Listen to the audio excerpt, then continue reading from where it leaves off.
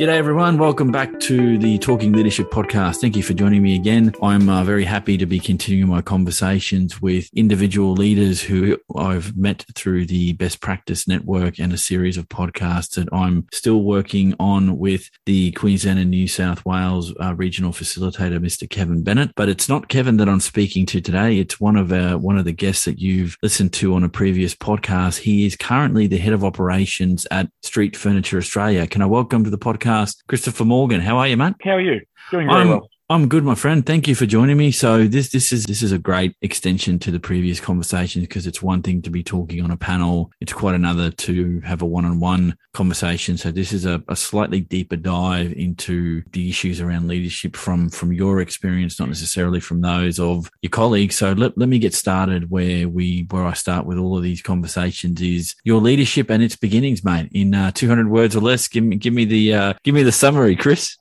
It's been an interesting journey. Pretty well manufacturing from the word go. Started life as a shop floor operator, getting a bit of a job before going to uni. Found that I liked the fact that I was getting paid for doing what I was doing and just never quite got around to going to uni. So not being able to just continue doing what I was doing and always wanting to try something new, I sort of started helping the guys that were setting up the machinery. And before I knew it, I was a tool setter working on the big die casting machines. So obviously in the die casting industry. So that was an interesting industry on its own with lots of pitfalls and very hot, very dirty. In many respects, a great primer for a young fellow starting in manufacturing because it's probably one of the hottest, dirtiest jobs that I have ever come across. So to this day, when someone comes up and says, wow, it's hot today, I just shake my head and go, no, it's not really. And that sort of continued. But then from that, in the late 90s and early 90s, this whole thing called TQC came in. The whole total quality control became a thing. And it really caught my interest. And I basically started getting really, really involved with that, started running some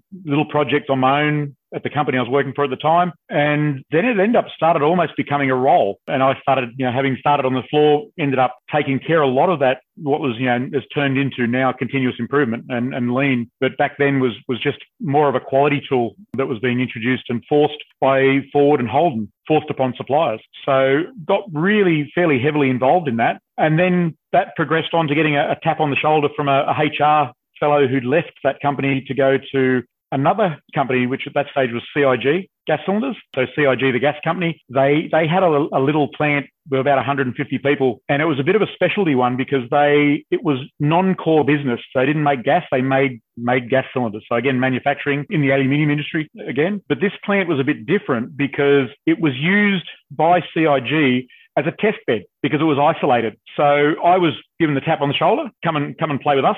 So I took it as a continuous improvement type role and joined one of the teams there, again on the shop floor, but in that continuous improvement role. But what was really interesting there is that they had a process whereby every 6 to 12 months, they would take the whole company off site, completely redesign the structure of how the business worked, go back in, we'd run it for 6 months.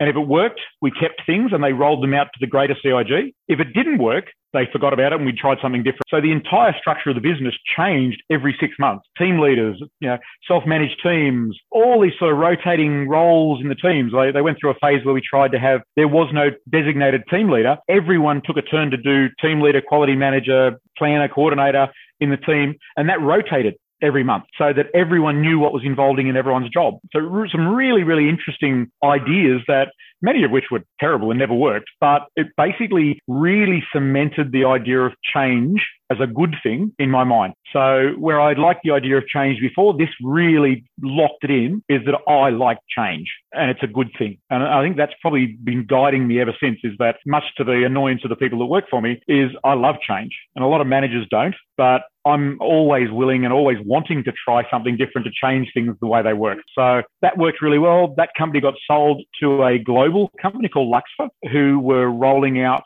a program called the Luxfer Production System, which sounds awfully like the Toyota production system. And in fact, apart from a couple of name changes and badge changes, it pretty well was. So by this stage, I was the continuous improvement facilitator at Luxfer for New South Wales, for Australia. And that got really interesting because once they started rolling out that whole Luxfer production system, they wanted to benchmark. And this is a global company. So basically, once every 6 months, the continuous improvement managers or facilitators from every plant around the world got together as a group of, say, 6 to 10 people. And we went and did a 2-day audit at every single plant around the world once a year, which was absolutely eye-opening to be able to go to Germany, UK, America, all these different countries and actually go to their plant, do a 2-day audit, give them a snapshot report, and then move on to the next one. And all in up, it was about a 3 to 4 week process every year. So what it gave me is that much, much broader view on how different people do things. And some things that were just standard run-of-the-mill processes that we thought of in Australia, you'd go to some of the places in America and they were just like horrified of why would you do that? What's the point? Some really eye-opening experiences, like for example, one of the main Luxfer companies in the US works with this superform, hydroforming plastic aluminium. So they're blow molding aluminium for all the jets and lots of aerospace, lots of military contracts, and got into the conversation, which again, very much a manufacturing things about tool setup and machine setup time. And the guy looked at me as if I was talking in some foreign language because I said, well, don't you try and reduce your setup time? He said, what for? We charge the customer for setup time. Why would we reduce it? And we're like, myself and the guys from the UK just sort of holding our heads and going, my God, what? Surely more uptime is better. And they said, but why? They didn't get it because they were charging for the setup time. So why would you reduce it? Why would you reduce something we're charging for? And that's the sort of thing that really makes you realize that no, everyone doesn't think the same way. Things that are obvious to you are really not obvious to some other people, despite supposedly being trained and educated in all these lean methodologies and everything. You can still end up with some really wildly different views on things, which can be good. There's a lot of things we saw in some of the companies that really made you rock back on your heels and go, you know what? We've been thinking about that completely wrong. And I'm going to take that back with me, which was the whole idea of the exercise. We'd all shuffle off back to our respective plants in the different countries. And then things we liked, we'd implement. Things we didn't like, we'd just shuffle under the carpet and never speak of them again. And that really did set me up for that way of thinking. Again, change. Change is good. Change is good. Constantly look at what other people, which is why when the Best Practice Network came around quite a few years back now, that was like, yep, that's exactly the way I think. And that's why I want to be part of that. And I think Street Furniture was one of the first New South Wales companies to join the Best Practice group, being probably coming out of Melbourne and the car industry, because it promotes that type of thinking, is that don't assume the way you're doing things is the best way to doing it. There is always someone who's doing it better than you are. You really need to go and find them. Don't sit back on your heels and go, yep, I'm happy with our process. It can't be any better because that's wrong. And it can always be better. So that went for, I was there for quite a few years. That company ended up, which is an interesting learning thing as well, is that we were ranked as one of the top 3 out of the 30 plants in the world for Luxfer. But then there was a bit of a global downturn. So the US plants basically went, we've got excess capacity, shut down Australia because we want that capacity. And they gutted the whole factory, turned it into a warehouse and made everything in the US. Even though we had some of the top ratings, best business practices, when it came down to it, it didn't matter at all, which was a bit frustrating, but it's another lesson that if the work's not there, it doesn't matter how good you are. So that was a bit of a learning exercise there. What I've drawn from what you just said, and this isn't a typical response from the people that I'm talking to. So just go with me on this for a little bit and I'll ask you a question that it's not typical for, I think, leaders to be accepting and embracing of change. I mean, I think there's an awareness of it and you need to have the tools to deal with it as and when required. But that idea of continuous change and thinking about how do you constantly get improvement is a slightly different mindset in that on that continuum. And I think the more you get to that end zone where you're in, where you're welcoming of it and you're seeking continual change, is not a space people play in naturally that A, either want to, or B, know how to do well. Because it's one thing to want change, it's another thing to have the toolkit to embrace it and get something out of it. Because I'm on board with what you're saying, that optimally that's what you'd want to do, but it's kind of like getting out of the trench with your buddies and sort of running forward and then thinking, well, where the hell am I running to? And is there an end point there? And I guess philosophically, if you're on the journey of continual improvement, then there's never an end point. There's a pause, try some stuff out, and then continue on the journey. I think there's stopping points, but it never ends. And I think that's counterintuitive to the way people think. Is that fair call? I think, and yes, this has been pointed out to me a number of times, especially by some of the other department leaders, that you're not like a normal production manager or operations manager. We're not really sure what to do. But it's I don't know, it's just, to me, it makes sense. Now, I think a lot of it is once you get to this sort of level, what you want more than anything else in the world is stability and control. By embracing that type of mentality, I'm giving that up to an extent. I'm basically saying, look, I don't know how well this is going to go, rather than having this really nice, tightly controlled, forecastable, plannable process, because I'm going to be constantly tweaking it, and constantly at one stage I may go, you know what, that didn't work at all. Let's throw it out and start again. And I think that's a bit scary for a lot of people because there's risk, and it's the appetite for risk. And I think that's what it comes down to, is that, rightly or wrongly, my appetite for risk in that regard is probably much higher. And I think a lot of that comes from where I started, is that I can, I know what it's like on the floor, very conscious of what it's like to be on the floor and how frustrating doing something in a way that isn't the best way, or that you can see a better way. And a lot of the times people like me don't listen because we think we know. And I don't build furniture all day. I don't manufacture those things all day. I'm not a welder. You guys should be telling me how we should be running this place, and I should be supporting you. And I guess but to do that, by its very nature, I'm giving up a certain amount of control. And I think that's the thing people don't, because, once you're the head of operations, you should have an iron control on everything that's going on. And that is, as you said, it's a bit counterintuitive. Do you want stability or do you want constant change? 9 times out of 10, it'll be, we want stability, and constant change is not something that we're necessarily geared for longer term. And it's a fascinating perspective, and it leads me quite nicely into asking you, how do you define leadership, Chris? So you've been around, it seems that you've straddled multiple worlds, as in you've been knee deep in operations, doing of the work. You've moved up, you've trained in areas that you found interesting. And I think you may have an entrepreneurial spirit buried in there somewhere that never quite escaped. I've spoken with some entrepreneurs that there's almost this gut wrenching need to embrace change and define and ask the question, why not? And how do we do things better? And these questions don't lend themselves to constant stability. And the fact that you said that you were in organizations that re-looked at their entire systems every 6 months, it just does my head in, because, their assumption there is that the people that you're taking on that journey with you understand why you're doing it. And I think assuming that can be dangerous. And I would, and I don't want you to reveal numbers, but I would assume that there would be a certain level of turnover there, that some people see that happening and go, no, I can't work under these conditions. I need to be somewhere else. I would think that some people would not gel with that well. Very much. Yeah, very much.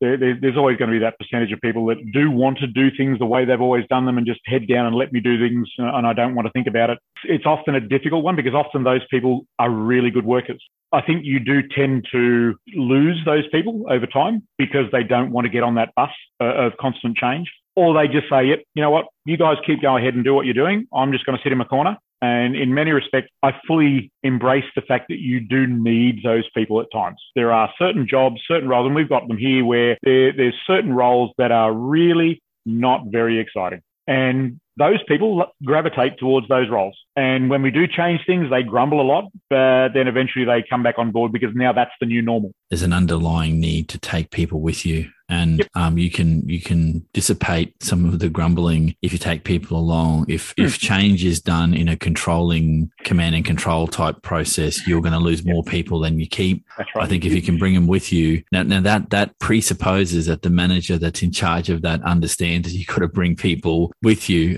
because I would assume in your role as head of operations that, what's the nicest way of saying it, you got a lot of shit coming at you all the time, and I understand that prioritizing in that constant flow of work can be difficult at times. And the frustrating thing for me is to hear people that talk about, leaders need to take some time out and be self-reflective. That's a lot easier to say than to do at times. I mean, it's optimal to be a reflective practitioner, but and you have to make a conscious decision to make the time, which comes back to the idea that if leadership is a choice, and you have to make a choice to do some things and give you time to think. And just by the way that you're engaging with me on here, on this podcast, that I think you're that kind of individual, because you've teased out a lot of we could talk for hours on the stuff that you teased out just in your introduction, mate. But I think rightly so that some jobs are not glamorous jobs, but they give you a certainty and a repetitive. There's a repetitive certainty that the job is going to be what it is for,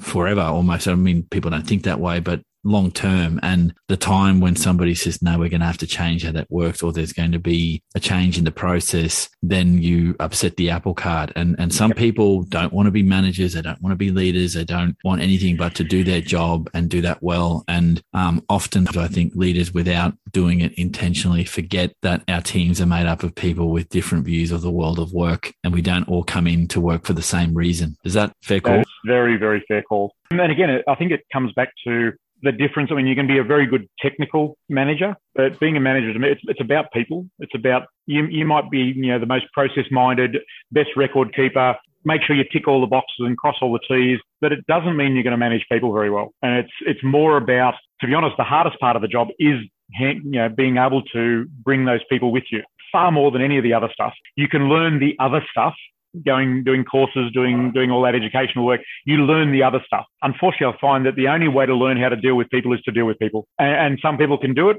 really well. Others not so much. And I think this is one of the points that's popped up in some of our previous conversations, is this thing about, some of the best leaders are the ones who don't necessarily want to be leaders, whereas people that really want to be in charge and be leaders quite often aren't the best leaders because of the reasons why they do it. And it's about, I think, from a senior, like someone in my role, is identifying and being able to identify, that person is really good at getting his teammates to do things. So they're actually the person I'm going to look at promoting, even though they may not be sticking their hand up. They're the person I'm going to want to try and encourage and give them those other skills, because they've got the right attitude as far as bringing their teammates along with them. And that's more important to me. This conversation fascinates me, sir, in as much as you've potentially missed your calling as an entrepreneur, but you can always get to that. Or being a HR person, I think you're talking a language of spotting talent and nurturing talent, and it's not easy to do, because sometimes and this is not a failing of people in leadership roles. I think it's just, you have to play the hand that you're dealt. And if you're looking to promote people, sometimes the overriding path of least resistance is, well, Joe Bloggs has been in the job for 10 years, time for promotion. And maybe it might be Joe Bloggs' colleague who's only been there for a third of the time, that just has the ability to get the team galvanized. And it comes back to the art form of leadership, is that you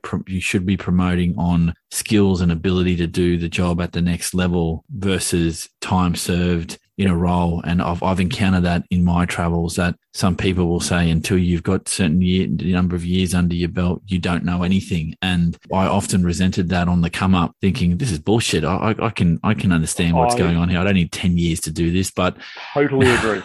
But let me throw a grenade at you. I think though, I think you'll have a view on this, that when you get to that point where you've got a few more years under your belt and you go, yeah, there is some merit to experience in the role, but it doesn't necessarily mean you're going to be either good with people or be a good leader. And being able to identify that and then make a decision about whether you want to be reskilled or not is often a personal choice. And I think the better leaders are able to spot that and have conversations around, look, I think you're on the cusp, but we need to tweak a few things. Are you keen? And it always comes back to that person, that man or woman has to make a decision about, do they want to lead or don't they? And if the answer is no, then don't marginalize them. They just don't want to progress in the way that you see them progressing. And there's nothing wrong with that. No, totally agree. Agree. And I think historically, and this is one of those things that probably frustrated me quite a lot coming up through the ranks, is that this whole, but they've been here for 20 years, they know. And it's like, no, they don't.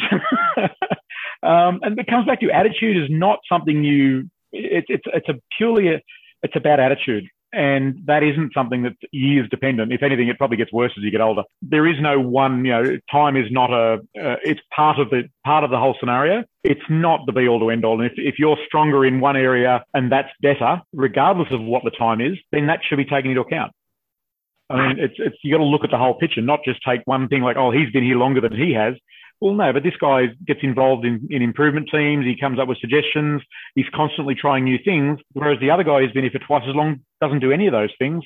I'd much rather spend the time and effort on the guy who wants to change, because, that's the path of least resistance. And sometimes that's the way you got to go, because you want things to change. And that's part of the art and the lonely sort of nature of leadership, that you've got to make that call, and it may not resonate well with some people, but that's why you get to where you get to, and you get paid what you get paid to make the decision. And that's again, it's all about that choice. Yep, you're not going to be your favorite person for everyone. No. Look, I don't want to leave the podcast finished without asking you, Chris, define leadership for me according to you. From your experience, mate? Leadership is enabling the people around you to be the best they can. A lot of the leaders that I've spoken to previous to our conversation, at least in these podcasts, is their measure of success, which I'll ask you about, which is linked to that, is the more they build people and those people move on. Yes, there's a crushing effect of people leaving your team, but if you're building someone up, it's almost like a parenting role that they've got to leave the nest at some point. And unfortunately, cutting that umbilical cord sometimes can be problematic for some people, but you need to see people advancing themselves. And if you know that someone outwardly says, I want to improve and get better, you're signing up to a relationship that says, I'm going to help you to get there, and you're going to exceed that at some point. And then working for me and my team or this company may not be where your future is. And I think that's part of the process. Now, I'm not advocating for a second, build up your staff so they piss off on you and you don't have any more staff. I think for some that are on the come up, that's part of the gig, I think. Yeah, I'm a firm believer, and I think that's the UK millionaire fellow